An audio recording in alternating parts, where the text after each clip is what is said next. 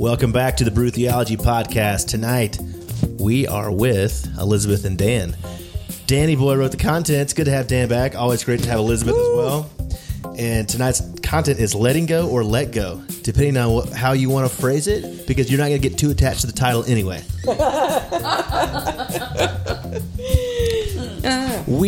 Janelle and I, we just got back from Atlanta, and that was in February. So just a little caution for the listeners out there. We woke up the past 2 mornings at 4:30 a.m., and then we recorded a podcast live with McAfee School of Theology last night. Yep. And we're back in Denver time, so just trying to get back into the rhythm. So if we say something that just doesn't sound right, and it wasn't edited, well, I don't know about the editing process, but we apologize in advance. Yeah. We're just a little sleepy. Yeah. So how about you guys? What you been up to lately?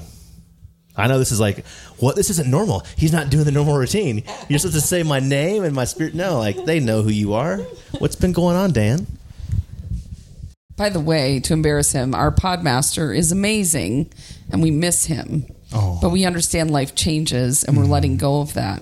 But Dan was behind like 100 episodes of this thing. More than that. Thank you for all of your hard work. It's, yeah. I miss it sometimes, and then I think about your You just call me when you feel that way. I don't miss your clicking and smacking of your teeth. And yeah, you're editing this one, right? For those who don't know, Dan's an engineer, so every little tick probably bothers him.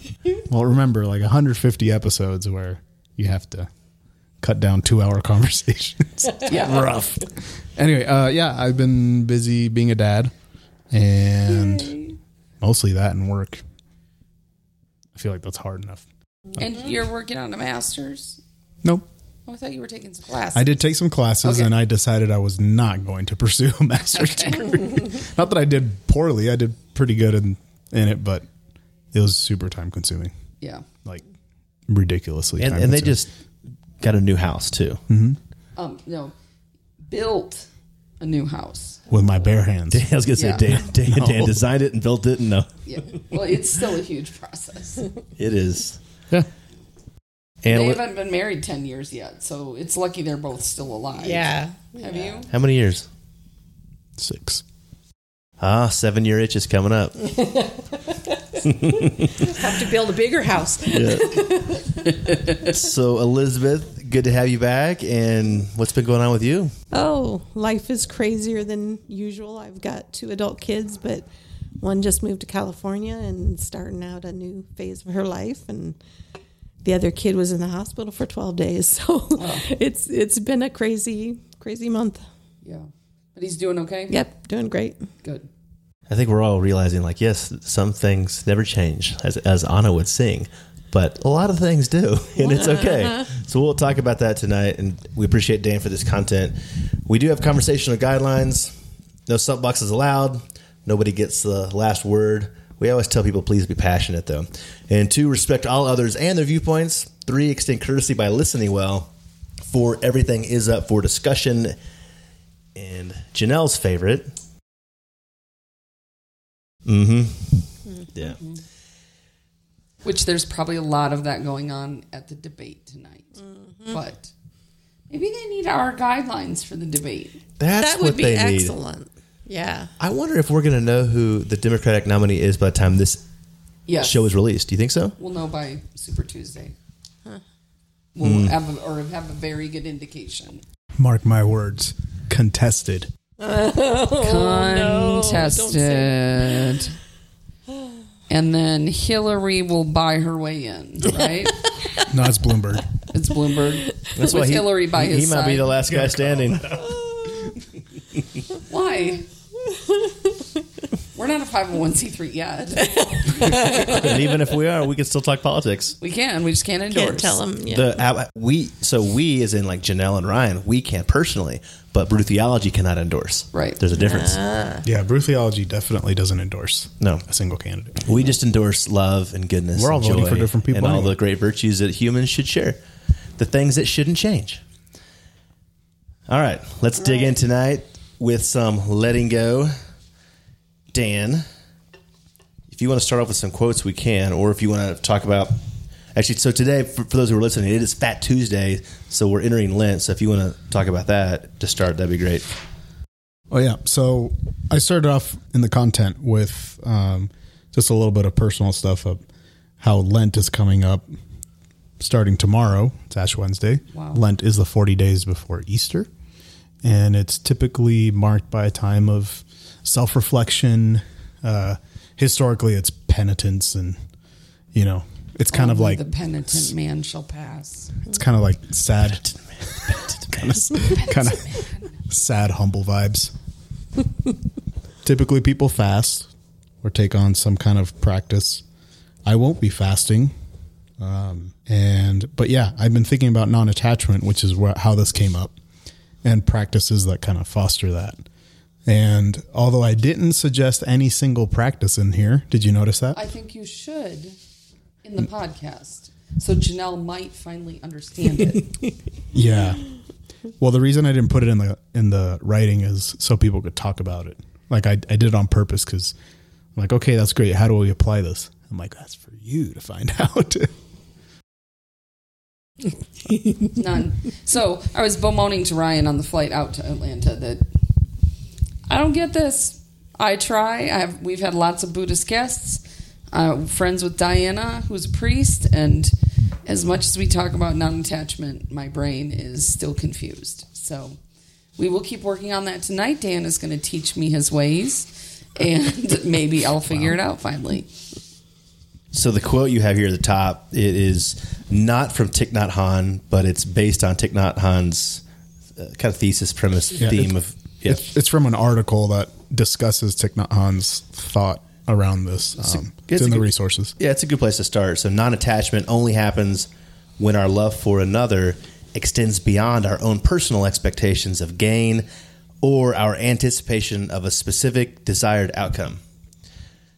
So Janelle, how do you feel about that statement?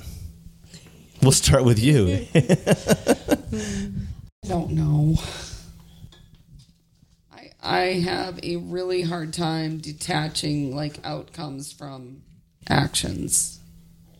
I don't. It doesn't make sense. I don't know how to say it. It doesn't make a lot of sense to me. Because if you don't know what you're aiming at, how do you get there? If you don't know what the end is, how do you get there? Sure. Yeah, I think it's, and these kinds of questions came up in our table last week when we were discussing this topic. And I think the goal is not so much to not have the desires for certain outcomes, but to be flexible, right? And non-attachment is that vehicle for flexibility. And within the context of relationships, it allows you to love someone better, because when they don't meet your expectations, even though you may have expectations, you are flexible and can move. So is this primarily, so maybe I have it in the wrong category. Is this for everything in life, or is this meant primarily in relationship with other humans? I think it's for everything. Everything, materialistic things and relationships. And yeah, and the reason I focus on relationships is because that's kind of something that we could kind of all universally could talk to from our experience. So it didn't require somebody to be from a specific religious tradition or something like that. But this would apply to any belief, idea. It could be, you could apply it just to yourself, your expectations for yourself. I love what you said about non-attachment actually allows you to love somebody deeper, because you can be flexible when they don't make the choices you like. Because the whole idea of non-attachment has always fascinated me, and it's one of the things about Buddhism that I like. But I've also always pushed it away because I am deeply attached to my relationships, and I never want to give up the love and attachment I feel for people. But especially, both my kids are adults now, so it's so true that now they are completely making their own decisions, and if I choose not to be flexible, then I will lose them. And so to be non-attached to their decisions will help me love them better. I think that the way you said it explained it better for me. Yeah, and let's see, somewhere here. So in the, I don't know what paragraph that would be, I'll just read it. So what does letting go in this context look like in everyday life? And then I go on to say, you may be thinking to yourself, why would I let these things go? These are the most important things, quote unquote, things in my life. And I say that non-attachment does not mean apathy, apathos, without feeling, but rather is a path to compassion, feeling with. It is a way of developing deeper concern rather than detachment. So I think by releasing our grip from, because it's usually the things that we care about the most that we hold on to the tightest, if we can learn to, over a long time, let go, I think in that space we can listen. In the context of relationships, we can listen better. And from that listening, we can love better. And again, this is something that I'm no expert whatsoever. The reason I wanted to write about this is because I have a lot of work to do. And now having a kid, it's like you said, it's helpful to learn now, so that when they're teenagers, you can be flexible. Well, that's the thing about this concept. At every stage of your life, whether you know it or not, you have to deal with this concept, because when you're like, I was thinking when I was in my teens and early 20s, the thing that I had to let go of and deal with in terms of change was relationships. Oh God, my boyfriend broke up with me. I'm never going to find somebody like him again. Or I broke up with my boyfriend. And at the time that feels so intense and you can't imagine anything worse. But at every stage of your life, a new thing comes along and a new thing changes, and you have to face it again. Am I going to roll with the changes and accept the changes, or am I going to get bogged down in all of these expectations I had? So how do you let go of the feelings? So because sometimes I think it's almost, I would think tangibly, like as far as humans being, it's necessary to let go of feelings, but then that could be damaging because that leads to some repression. But what I mean by that is, let's say you do get dumped when you're 16 years old, or let's say, you're in your 20s and you lose your job, your dream job, or your kid, you're in your 40s and your kid does something just horrible, and you beyond stuff that we want to even talk about and imagine as parents here. So those things do happen. And then, so you're attached to these people, but then the feelings are there. And so that something like that happens again, I'm just kind of curious what that looks like to let go of those feelings, because those feelings are attached to these memories, and those memories then will creep into your present. So Dan, can you help us figure that one out? Because I don't know if I'm the only one here. I've dealt with relationships that have gone sour and bad, whether that's been colleagues of mine, not you, Janelle, by the way, or friends of mine, which Janelle and I've talked about previous friendships, and it's still, years later, they affect me. Yeah.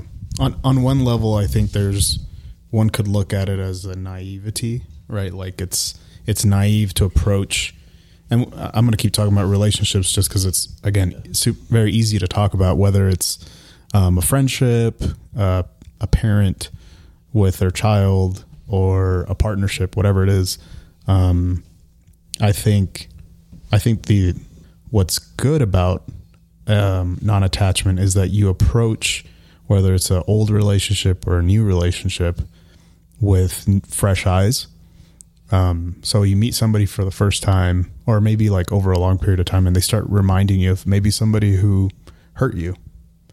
Like your natural inclination is like, okay, I'm going to protect myself now. But you may not know. Like, those are good instincts to have. They protect us. And obviously there's some limits to this, right? Like if you've been in an abusive relationship, like this is not detachment. This is not dissociative kind of behavior. But I think you open yourself up to the possibility of something new and beautiful happening. Whereas if you shut yourself out, that's not possible anymore. Have you read anything or heard of anything about this being similar to what happens when you do EMDR? So EMDR is a treatment where it's a very strict protocol that's done by a therapist where you're activating both sides of the brain. So you're either holding buzzers or you're tapping or looking at things. and you go back into a memory, and basically you reframe that memory and disconnect from the emotion of it. So you maintain the memory, you maintain the vision of that person or whatever happened, but the emotion of it is blunted, I guess is the way I would say it. And I found it really helpful in some of these really painful experiences to go through this process. And so what you were saying really resonates with like that experience. And I wonder if maybe they've figured out a way to at least do that on a small scale for specific instances through this protocol that is something that we can then also learn on our own through meditative practice. Yeah, so my primary, so it's funny because I really wanted to write about centering prayer. Yeah. But you guys had like a whole speaker. Yeah, we just did that. So what I did was I talked about the same thing, but in a different way. So I used Buddhism on purpose. You talked about the rootedness of why that's important. Yeah, I did.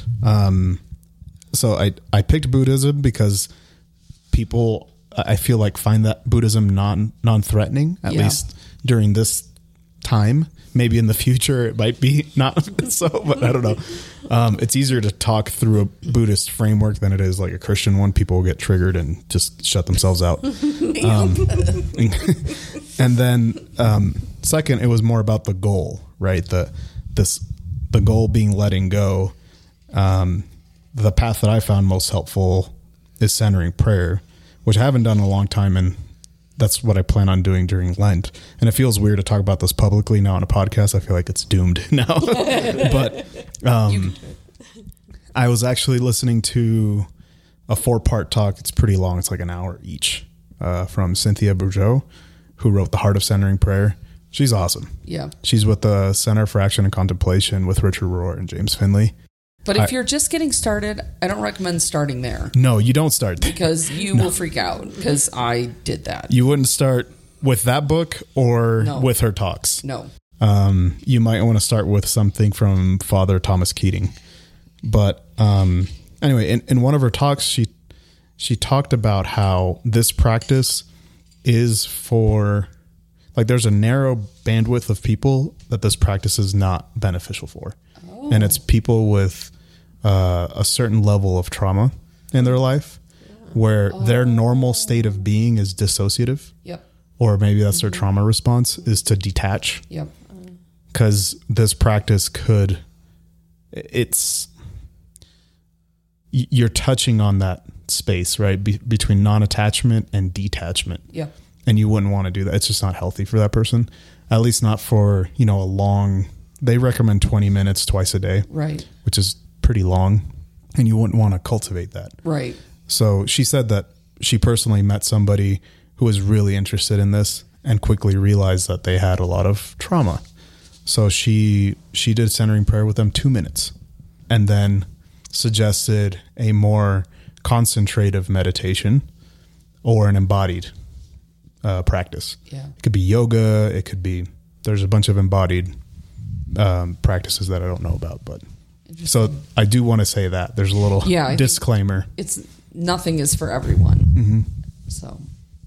So yeah, if you struggle with that, I guess I would not recommend centering prayer or a meditative practice that is about letting go. So like even when people do a mindfulness practice, they're focusing on their breath. Mm-hmm. So that's just enough like mental stimulation for you to like kind of stay present, awake or whatever. Yeah. In centering prayer, you completely let go of every thought. And by thought, they mean your faculties. So like your reason, memory, even feelings. And this comes from a Catholic background. So Father Thomas Keating would say, even if the Blessed Virgin Mary, shows up during your practice, you say, hello, I'll see you later. Like, please wait. I'm practicing right now, letting go. And you let go of that. And that reminds me of in Buddhism that it's apparently, I don't know if the Buddha actually said this, but it said like, if you're along the path and you find the Buddha, kill the Buddha. And yet things seem so urgent in the moment. If I don't do this right now, if I know if I am needed in this. So talk about the ego a little bit, because I think that's pretty critical. You don't have. We can all talk about it. Dan, you don't have to, but I think that's a huge part of this. Ego and the need to control. Yep. That's a huge part of letting go of the attachment. Yeah, I would almost equate the two. I wouldn't quote me on that. I don't know if like people that develop centering prayer or other meditations that lead you to non-attachment would say that, but I think it necessarily involves an ego death of some sort. Ego being the story, the narrated self, the things that we tell about ourselves that kind of bolster a sense of self. So, I'm an engineer. I'm a Coloradan. I'm Puerto Rican. All these little things that you're like, oh, this is definitely like who I am. It's letting go of those things. Some of them you work so hard for. Yeah. I don't want to let go. Mm-hmm. So let go of being a husband, a spouse, a father.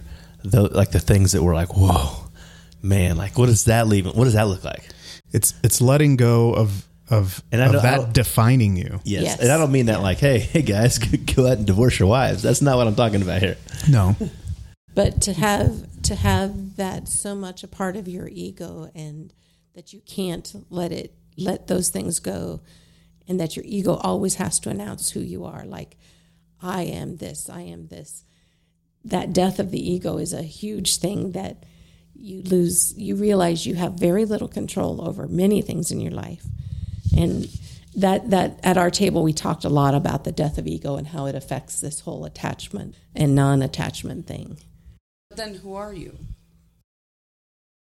So what's crazy about this is we've all had to redefine ourselves throughout history. Yeah. Unless you've had the same job ever since after college, like then I've been really impressed. But even the last 7 years for me, we moved back to Denver here, and suddenly Ryan's no longer this local church pastor. I'm a stay-at-home dad. And that really did some work on my ego for many years. And people would say, well, what do you do? Because that question is the most important question in Western society. You know how many men don't know how to deal with the answer that I give them? Oh, my primary job is a stay-at-home dad. I take care of my kids. Existential crisis. Yes, they don't know like what in the world. How do you do that? And it's also it becomes a societal hierarchy of, well, you're definitely not really a man. But then we have Lauren, right? And so she's this female physician. My wife that's who I'm talking about now, guys. And they know, but you out there don't know. So she has the opposite. Sort of like she's supposed to be the one at the home with the kids. And so when she's now out at public with the kids, she gets these like, oh, isn't it nice you get some time with your kids right now? I mean, it just makes her feel like, oh, you know what I mean? Like, yeah. So we both have dealt with this back and forth of this is not our societal standard, but how do you get rid of societal standards internally? I could tell you my story, but that's kind of boring because it's taken me 7 years and I'm still struggling with it. I think we're going to be struggling with it forever, is what it sounds like. Mm-hmm. Yeah, I think part of it is that when we bolster the ego, we keep telling stories about ourselves and making it this very concrete thing. When we bump against something that might threaten it, we get defensive. And that's our posture toward life. And if you have the ego isn't, so there's a really cool quote from Cynthia Bourgeault. She says the ego is not our enemy. It's the scab on the wound of our living. Oh, wow. And that blew me away when I first heard that. The scab on the wound of our living. Yeah. So there's like an inherent woundedness, which is also very Buddhist. Like Jesus's wounds too. Right. So, yeah, I don't want to. I just want to leave it there. I don't want to take that analogy any further. But I think it's a better posture, an open-handed posture toward life and the world.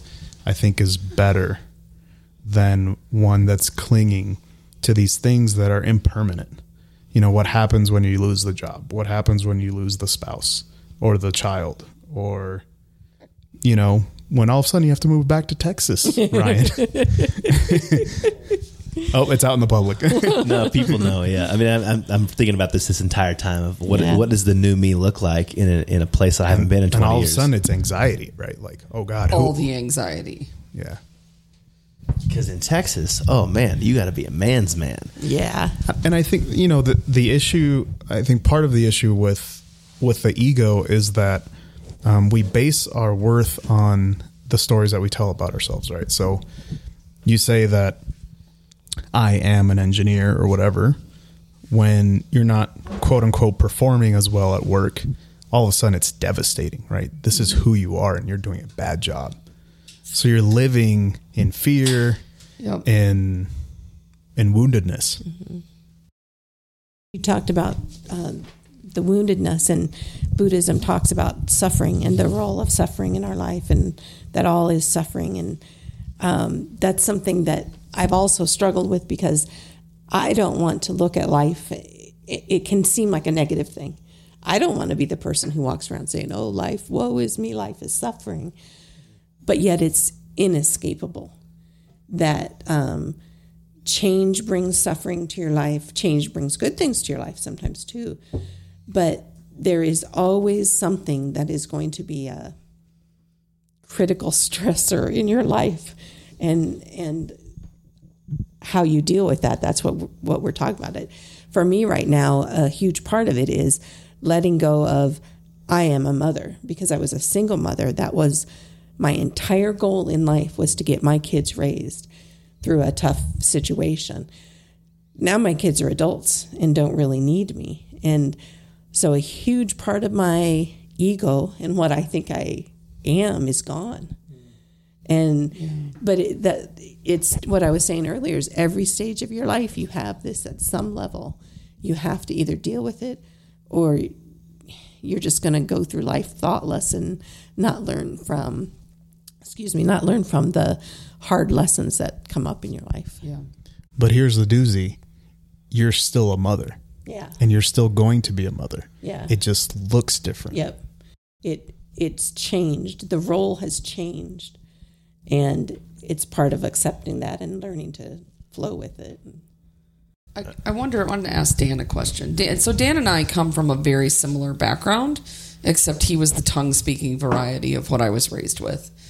So I think what I'm hearing tonight is this: we were raised in a holiness tradition where the goal was to become free of sin and to live a perfect life. And it wasn't always communicated that way in all parts of the country or in all parts of our traditions, but there's definitely this thread of you need to become perfect. And I think part of the hang up I've got here is that for 20 plus years of my life, I had to edit every single thing I did. Every action, every word I spoke, the clothes I wore, how I spent my time, my money, all of that was being, in my perception, and often communicated directly, all of that was being weighed and measured at every moment about whether or not I was holy enough, whether or not I was sanctified. And I wonder if that's part of my struggle, because my whole world was outcome. My whole world was about proving to you that God had sanctified me. And I understand that that's not what Wesley meant, and I understand that that's completely toxic, but that's my experience. And it has been life-altering to walk away from that and try to reorient a way of being in the world and not lean into those fears, and especially the anxiety in the last few years of just everything. And it's manifesting physically for me now. And when I deal with the church specifically, those things can get stirred up with very small triggers.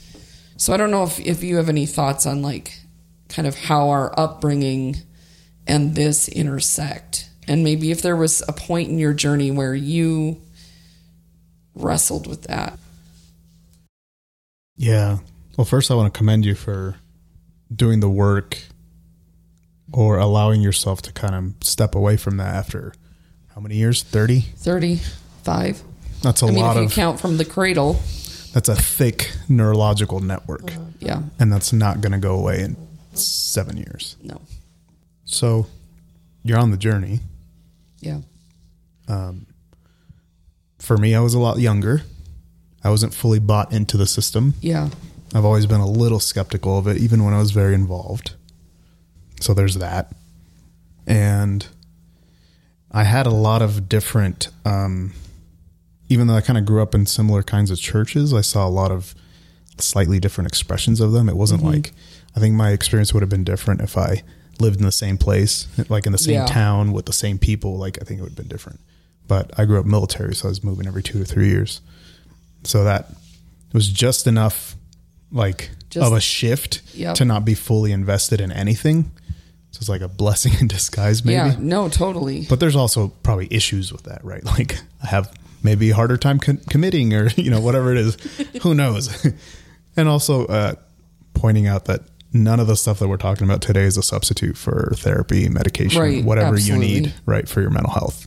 But yeah, I think just in terms of age, like when I started realizing certain things and when you did, that gap is significant. Maybe moving let you lean into those questions, whereas my experience was more, if I would start to push a boundary, then, I mean, all hell broke loose, and you better tuck her down and make sure you're wearing your skirt on Sunday, and don't cut your hair and button that button, and you better behave or you're at risk. And so there was always this self-correcting mechanism, which I discovered in reading The Hidden Brain and his description of the cult and how that functions. That is very much like how this was reinforced to me. Yeah, and I think now that I'm thinking about it a little more, I think it also helped to see, even in small ways, how my parents disagreed with the kind of places that we were worshiping in. Yeah. And they would openly talk about that, like, around me, maybe not with me. Sometimes they would include me in the conversation even when I was younger. And I think that helped. Yeah. Right? Because if you see, even if it's a slight disagreement, you're like, oh, okay, so that's like not the only way. It's not the even only if it's like way. a very small thing, like, you know, they say to wear skirts all the time, but you know what? Women can wear pants too. You're like, huh, okay, so that's different. Yep. And it's okay, and nothing's happening. And, you know, that wasn't like the entirety of Right. my upbringing. We actually ended up going to churches that were like a little more, I don't know, less fundamentalist from a appearance standpoint, but still in like theology and expression of the faith it was. But in my life, part of the letting go process is letting go of the thought that I'm right, because I was raised a fundamentalist Baptist, and we thought we were right. God was in our back pocket. He fit there perfectly, and we knew everything. I was raised to be able to convert other people to the faith, and with apologetics, and know what I believe and all of that bullshit. And so a huge part of my life journey has been saying, I really don't know the answers to all of these things that I think about so much of the time, and that's okay. Yeah. It's okay to let go of the fact that I'm not right, that I don't know everything. Yeah, it's so funny. Whenever someone mentions apologetics, this now comes to mind, because I was the queen at that. Like, I knew all the things, and then I was... Our listeners are like, oh yeah, she was awesome. And then I debated in college, and so like this was a huge part of my identity, probably my ego.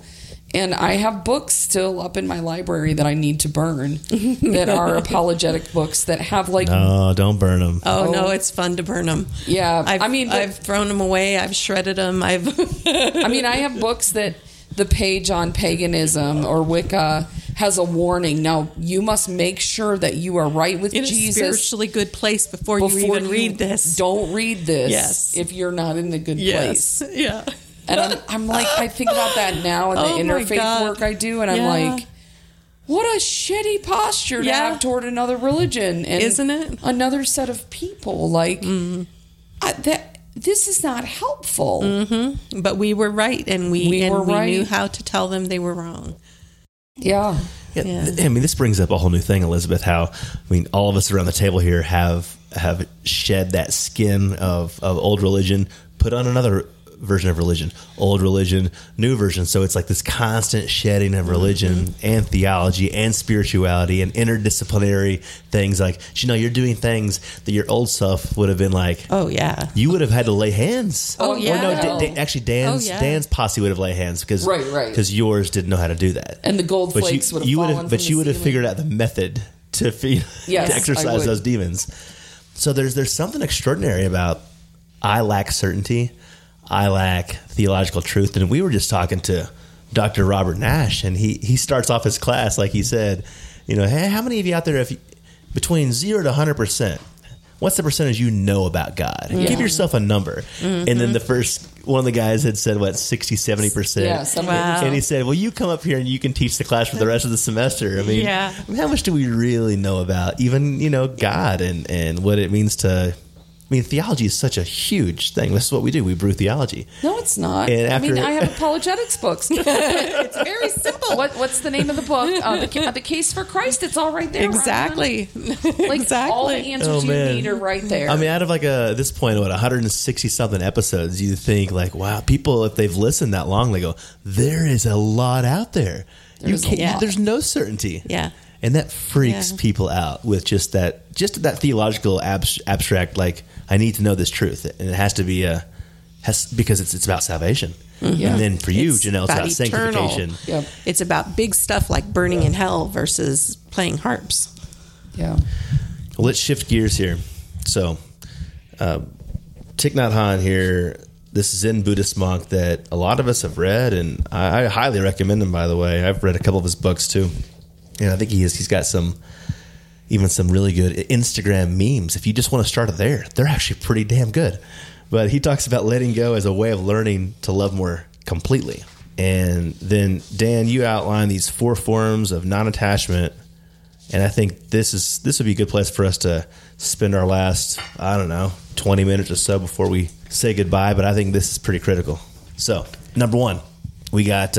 loving kindness. I'm not going to pronounce these words in a language that I don't know, so I'm just going to say loving kindness. Number 2 is compassion. Number 3, gratitude and joy. And number 4 is equanimity. So, what do we do, Danny boy? Where do we start? What does this look like as far as opening yourself up in a non-attached posture and yet diving more deeply into relationships that we're not to be attached to? I should just read Thich Nhat Hanh's quote. No, but with loving kindness, we already kind of touched on that earlier, talking about how when we have that kind of a certain posture toward the world and particularly relationships, we can listen deeply and know what to do and what not to do to make others happy. I think it fosters a compassionate response to people, which is actually the second one. Yeah. And this is something that we do in order to get to this place of nirvana or whatever that state is that you would like. But these are just helpful virtues that are tangible and practical that you can live out. So for you around the table, I'm curious, which one of these do you resonate with the most, and which one is the hardest for you, and which one do you want to dive into more deeply? And I think, and also I want to say what I like about this, because this can be something with any religion, Christianity and Judaism and Islam. You could say, yeah, these are aspects of our faith that we would all uphold. And when somebody is doing really good at one of them, it's not about that person. Yeah. It's we have to remember we're communal. And so I always love what Paul said about, rejoicing when people rejoice and suffer when they suffer. So if somebody's got this gift and this thing, leaning into them is maybe a helpful thing to do, and for that person who's got the gift, not to be the badass, but say, actually share your gift, and not in an egotistical way. I think we've missed Paul's instructions so much, and that one is critical. But with these specifically, you have to realize where you lack, I guess, if you will. So maybe we should start there. Get vulnerable. So it's the thing I don't understand is when you become detached from the outcome, you then have deeper compassion. I don't understand. And I know that you've said that, Dan. I know one of our other guys that's here, he said that's how it manifests, but I don't understand. My brain says detached, and it says that means I don't care. But then you guys are telling me it means you care more. So I'll use you as an example with relationship to yourself. From the story that you've told about yourself, it's technically your ego, but we'll forget about that part. I'm just being funny. You know, you were attached to being Nazarene. Yeah. And at some point, you let go of the outcome, which was being ordained and serving in ministry in the Nazarene church and like getting more deeply involved, right? Yeah. And it's not until you let go of that you could show some level of compassion, loving kindness, actually listen to your body, to yourself, to who you are, and move on to whatever was next, which might as well have been the Nazarene church, but maybe it wasn't. Maybe it was whatever's next. So I think you're already been on. It didn't feel that way though, because I felt horrible. Like I felt completely and totally lost for like 3 years. Mm-hmm. I mean, it's really in the last 18 months that I feel like I have direction, and I have to hold that very loosely because there is no path. It's just entering into the opportunities in front of me and walking with them as long or as loosely as I'm allowed to. And really lately just saying like, there's no guarantee that this will be here in 6 months or a year, and trying to find a way to be okay with that, which I'm not sure my body's okay with that, but it's not trained to be okay with that. So, but you see, you're already doing it. Your brain doesn't, but I don't like it. Right. And there's, I would say there's nothing really that says that it's not going to be painful and that there isn't suffering involved.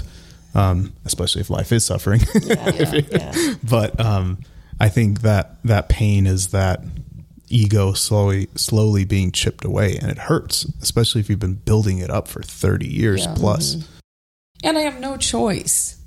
Like I can remain sick on the couch and immobile, or I can choose to go out into the world and try again. Because if I don't choose to try again, there isn't going to be anything. That sounded like a choice. But I'm confused. It became a choice, but at first it was so impossible to even see that. Like, what? Well, no, okay, so I can't articulate this. It was which choice? Which choice? When you said which choice, I'm like, there's a choice that's witchy? Well, that's not off the table yet. Like WHICH, it's like, which one? Resources on that one. Yeah. But I mean, it's that I was in a place where with my path literally like feeling like if it were on a piece of paper, like it was erased. And so now how do I choose? How do I choose which way to go? And I sat in that place for years. Mm-hmm. Continuing to stay involved. We started Brew Theology in the middle of that. Other things have happened. Yeah, but small things. Started Brew Theology, wrote a book, or edited a book. Maybe how many events? I mean, maybe my perception of reality is a little so like from the egoic perspective, you're doing great. Rock on, sister. Yeah, I don't feel that most of the time. Yeah, so part of this, at least from a Christian standpoint, the practice of centering prayer, they say that it's you sit in meditation and it's consenting to the action and presence of God. Now, we're so used to like, okay, I'm going to pray so I can hear something from God or feel some kind of feeling. And they say, let all of that go and simply be in God's presence. Now, that doesn't mean that there's times where you spend some time sitting and you're pissed off that nothing's happening, or you're like, what the hell am I doing? Yeah. Which is what I tell myself most of the time. The ego coming in, it's like, hey, what are you doing? Stop wasting time. You're not being productive. Yep. Who are you kidding? This is not who you are. You're just trying to take on another identity. Are you? Yeah. And then like the ego telling you that you're like building another ego. That's usually what happens. Well, so Rob Nash, he said this great thing on the podcast last night. he had someone come. He's Baptist and not Southern, but he is Southern. And he's a Baptist. And so very different. Very. They are. But he had someone come to him and say, can I be a Buddhist Christian? And he said, well, sure, you can be a Buddhist and be a Christian, but you're always going to be part of the Southern Buddhist Convention.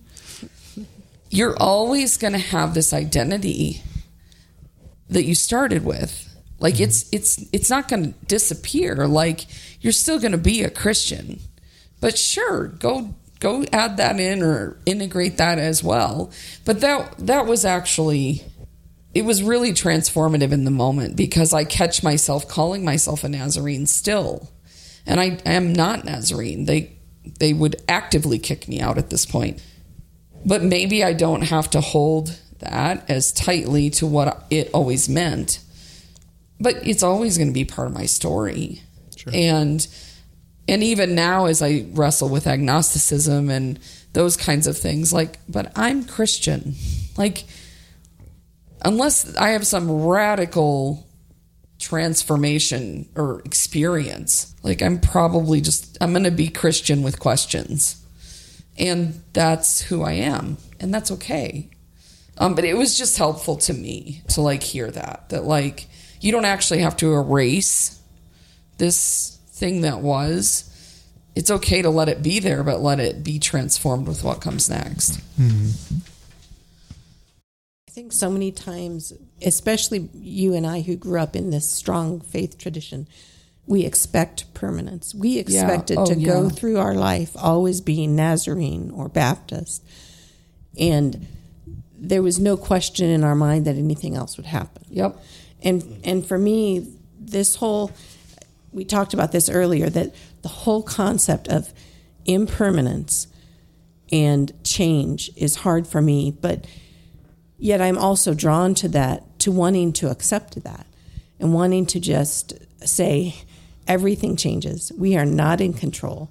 So how am I going to act when everything changes? Yeah. And we talked about my table, that I learned this lesson at a young age. It hit me in the face when I was 25 because I was married 6 months when my first husband died. And so at a very young age, I thought everything changes. Yeah. You never get to hold on to anyone. Nothing is permanent.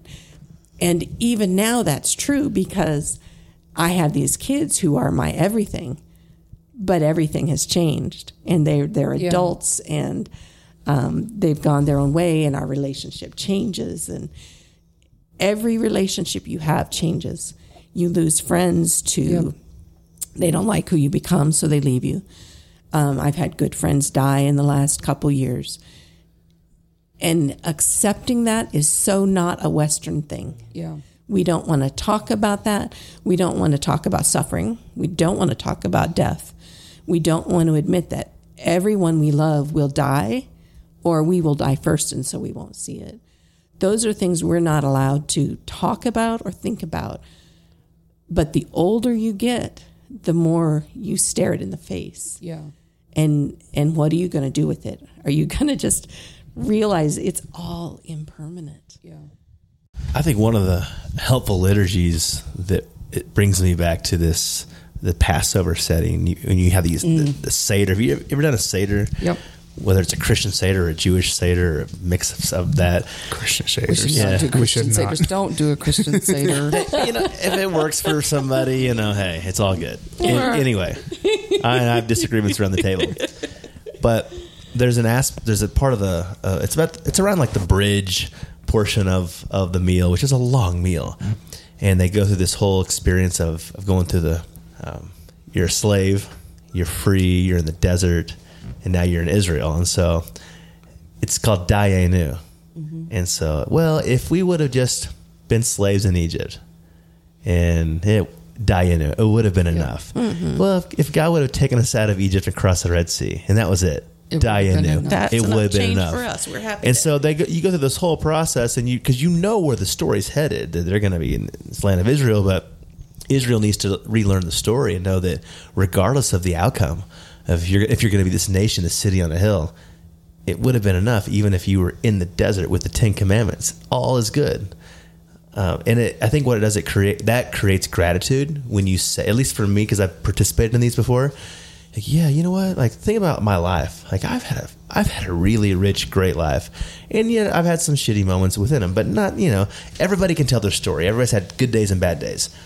But there's something about the gratitude here and the joy, and this is the number 3 portion where if you can realize what you were saying, that impermanence is something that you have to come to grips with.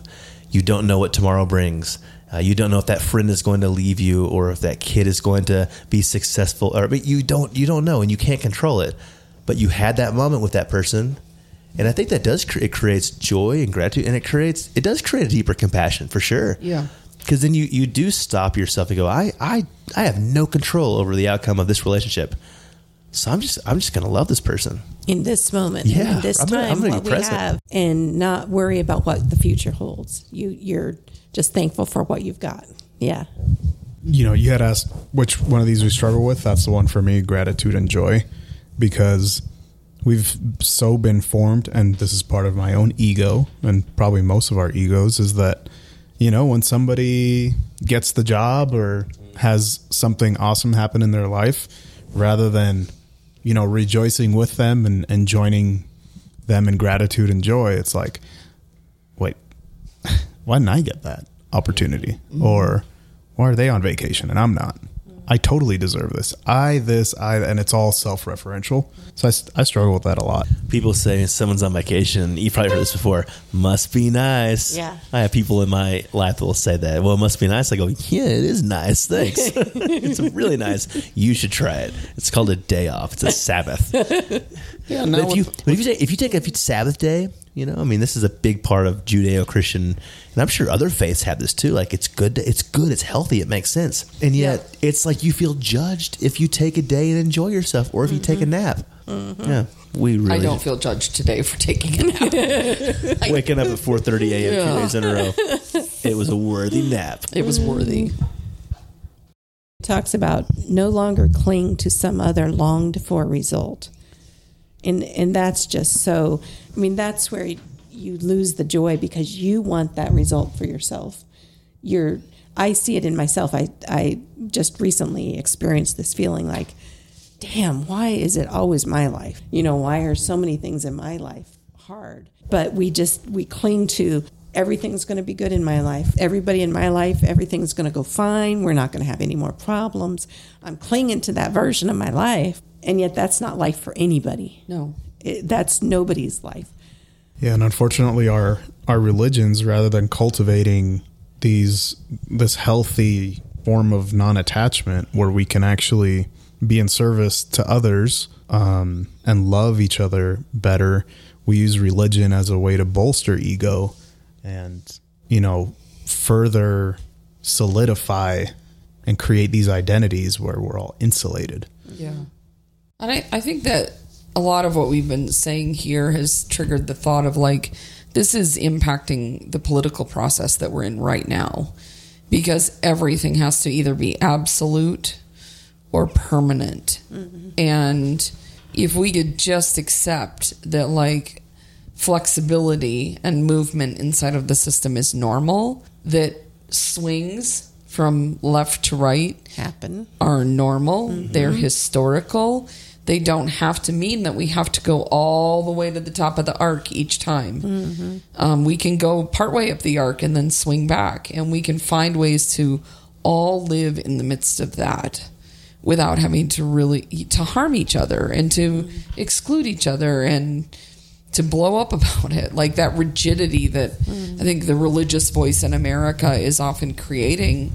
Like, sit down at the table and listen to the 18-year-old that had an abortion and why that was the choice she made. And that there's nothing in your policy that would change her mind. Have the conversation instead of demanding what she should or shouldn't do with her body. Have a conversation. Listen. See where that problem comes from. Because maybe that problem comes from that she's poor and can't afford a baby and is reacting out of a sense of responsibility of, like, I can't do this. maybe she comes from a super traumatic background and is like, I don't want to pass this on. That's not an illegitimate thing. Maybe she just doesn't want to, and you don't get to choose for her.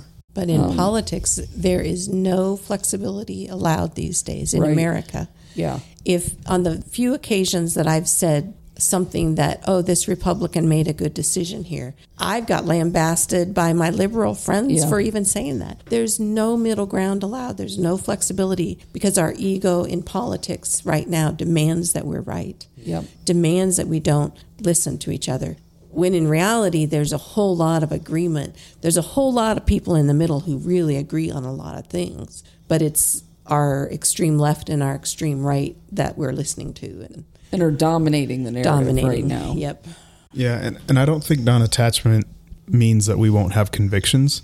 So Thich Nhat Hanh himself, he's Vietnamese, Zen Buddhist. He was in Vietnam during the Vietnam War and was part of nonviolent protest in that country, so much so that he was exiled. He actually just recently returned to Vietnam. He had been living in France, lived in the States for a little bit. And it was actually pretty solid evidence. They definitely met. There's pictures and everything, but there's pretty good evidence that if Martin Luther King Jr. hadn't met Thich Nhat Hanh, he wouldn't have opposed the Vietnam War, which is when he really started to get in trouble. Yeah. And eventually he was assassinated. Yeah. Between that and the Poor People's Campaign. But yeah, if you're a Christian and want to know about Thich Nhat Hanh's influence, MLK, Thomas Merton, now recently David Steindl-Rast, the Benedictine monk, Father Thomas Keating, all the contemplatives. And there's a huge overlap there too with Judaism. I just found Abraham Joshua Heschel met Thich Nhat Hanh as well. Okay. He's my jam. Love me some Heschel. Because I just found that out as we did MLK events here in Denver this year, that there was a huge collaboration between Jews and blacks during the civil rights movement. And in some ways that was a very unique moment in history where they stood together against oppression, and hasn't really been able to be replicated since then. But I mean, rabbis marching with MLK, and because they knew the pain, they knew the cost, they knew what was at stake. Yeah. And that's one of the things I love about interfaith participation. If you can just get outside of your religious ego long enough to listen to another tradition and to let another tradition speak into your gaps. And find the wisdom in it. That's where change happens. Another fun, just because I have to say it, another fun point of contact between East and West. So we mentioned Thich Nhat Hanh and various people in the West. There's also Gandhi's influence on Martin Luther King. It's actually where he learned nonviolent resistance. Yeah. He actually visited India. And just recently, within the last couple of months, a letter was found from Dietrich Bonhoeffer, who wrote Gandhi, wanting to go visit and learn from him. That's and he says, so cool. I want to be your disciple. It's in writing. Bonhoeffer? Yeah, Bonhoeffer. Oh my God. That's amazing. Yeah. Religionless Christianity right there. Ooh. Talk about ego dropping that guy. Wow. I mean, talk about the ego that's bolstered in Germany, Lutheran. Yes. These are strong identities. Yes. Wow. And for him to reach out to some dude in India, that's who's amazing. Completely in the 30s, 20s. Now think about if we had known that 50 years ago, and we started, and people who follow Bonhoeffer and follow all these people we think are rigid. What if we had allowed ourselves to think he was willing to listen to people who aren't of his religion? And what a concept. Yeah. That's what's interesting is that guy wrote the best book on discipleship. So of course, if he's focused on that, he would be open. He would fully. Yeah. And he mentioned, I should send you guys the letter. It's fascinating. Yeah. I like it. I like this. Intra and interfaith, non-political, political, it's all connected. I mean, Well, we're all in this world together. And Robert Nash, he challenged us. He's got a book coming out. Moving the Equator. Moving the Equator. It got a longer title, but Dr. Robert Nash from McAfee School of Theology. And in that, he talks about like the first step, the very first step is cross the street. Yeah. And meet your neighbor. Yeah. And if there's a tradition that's different than yours in your city, go meet them. Go worship with them. Go eat with them. Take them cookies. Who doesn't like cookies? That's right. You got to have cookies. I mean, gluten-free. They're good. I can make them good. I promise. But like, we're Christians have become so afraid to cross the street. And guys, you serve the creator of the universe. He can handle it. If you have dinner with a Buddhist, like, it's not the end of the world. When I was in college, I had to take a world of religions class, and I purposefully didn't learn anything, and I blocked it all out of my mind because I was so afraid of learning other points of view. What a horrible, horrible, embarrassing thing to admit, but that's how I was raised. Yeah. And that's how a lot of people were raised, to not listen because we're so afraid of other points of view and religions. And if your point of view is that fragile, what are you doing? Yeah. And you need to think about it. And I understand that what I just said sounds like Satan speaking in your ear. Fine. But like, if your faith is that fragile, something's wrong. Yeah. If your faith doesn't allow your intellect to be involved, something's really wrong. Yeah. Yeah, and the counterpoint is that non-attachment actually moves you away from your intellect to your heart. And I think that's where a lot of that transformation can happen, because I think the intellect is involved in some of these fears. They're thinking about theology, right? They're thinking about apologetics. But yet they never take a moment to like find out what they're learning about their apologetics about. Yeah. Because I knew the 5 pillars of Islam, and I probably knew these 4 things about Buddhism. But you knew them only so that you could defeat them. Yes. Yeah. Ego. Well, let's make a challenge out there. We don't do that often. No. And remember, the ego's not the enemy. We've been talking a lot about the ego, but We have. The ego is not Hey, the be enemy. gracious with your ego. Just don't stroke the ego. Don't feed it. Yeah, it's a balance. cling to it. No clinging. So as you try to figure out what that looks like in your own life, to have non-attachment disciplines, even to start contemplative prayer, or maybe it's yoga, maybe it's just a walk. Maybe you do just take a walk around your neighborhood with your eyes open or closed. Think about others, releasing of yourself, and then no expectations. I mean, I don't know what that looks like for you, but in a place that is comfortable, and then maybe it's just one person in your life. Maybe we challenge people with that in ourselves. Yeah. One person that you know just needs that openness, that presence, without you being the doctor and the counselor, just being there. And I think that's the Dayenu. That's going to be enough. It's fine. Yeah. You don't have to fix them or yourself. Just be present. Yeah. And what you might find is that you, all of a sudden, that friendship, that relationship goes to a deeper level. Yeah. Yeah. Or maybe not. And people know when you're Doesn't matter. when you're Doesn't matter. And that's the whole point of this. Nothing matters at all. Nothing matters. I don't you think a lot of people are smart enough to know, like, oh, they're trying to fix me. I mean, just be present. Easier said than done, right? Thank you all for listening. If you have any questions, you can email Dan, and we can get you in touch with Dan. You can find Dan on Twitter. # still don't have a @BrewTheology email. Ooh, we should You get should him now. one of those. I should. No, I don't want that. He doesn't. He's not attached He's to the about Brew to get Theology one. email. He's going to get one anyway. No, I'm really clinging to. I should man. not have one. We'll take a vote. If you want Dan to have a Brew Theology email, you should email Janelle or Yep. Ryan. And I vote yes. So, Dan, where do we start? Book recommendation or online resource you found helpful, or the Centering Prayer podcast we did a few months ago? I put him on the spot. That's on me. I don't know, because it depends on your background, not just like faith background, but just what you've tried and what you haven't tried. Some of the stuff that we talked about, whether, kind of your level of trauma in life. And I know Pima Chandra. I don't know if I said that right. Is it falling to pieces or when things fall apart? Yep. Is one that's been recommended to me. Yeah.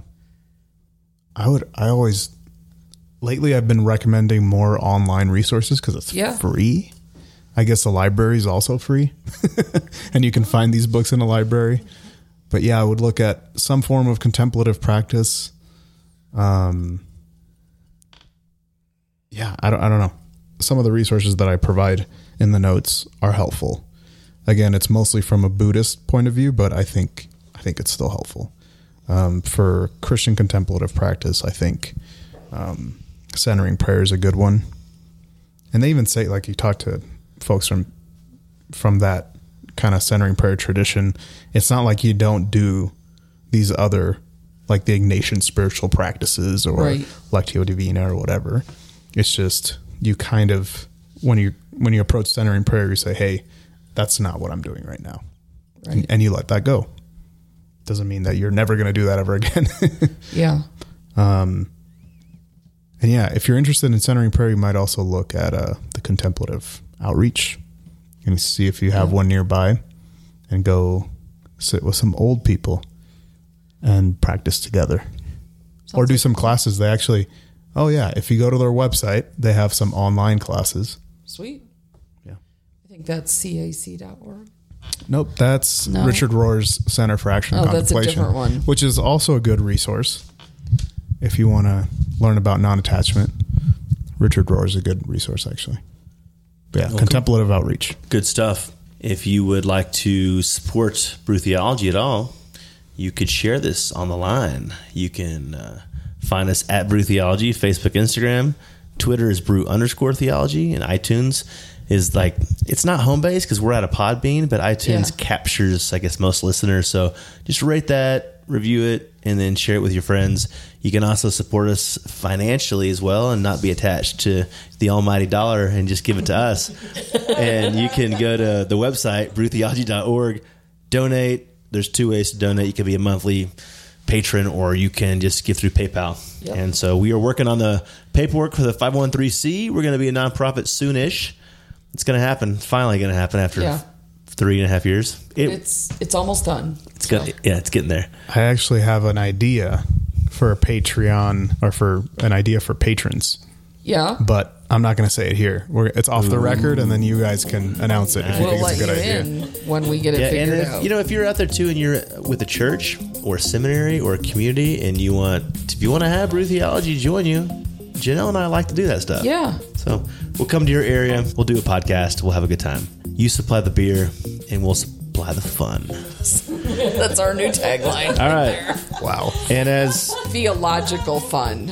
As the beer I'm drinking tonight says from Avery, beer first, the rest will follow. There we go. Peace, everybody. Peace. Peace.